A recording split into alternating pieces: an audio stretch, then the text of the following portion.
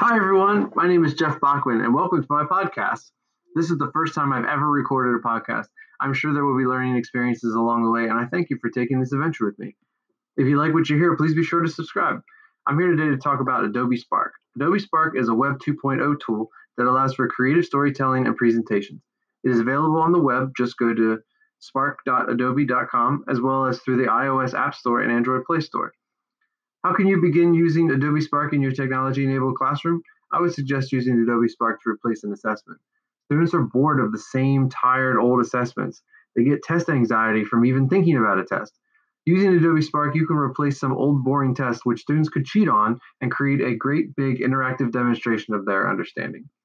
Let's say you're a language arts teacher like me and you want the students to show their knowledge of a recent story they read, maybe Flowers for Algernon by Daniel Keyes.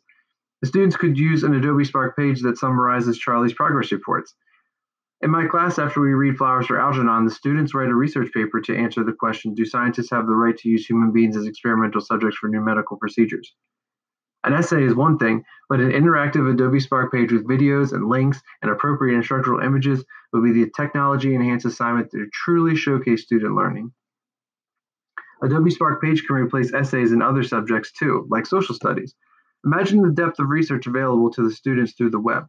Rather than rely on a dusty old textbook, they can pull information from primary and secondary sources that are more meaningful to them because they found the information.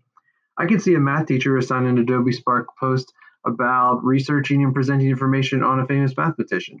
There are so many ideas to pursue, and each project would look different, showing another level of understanding that's specific to each student's experience.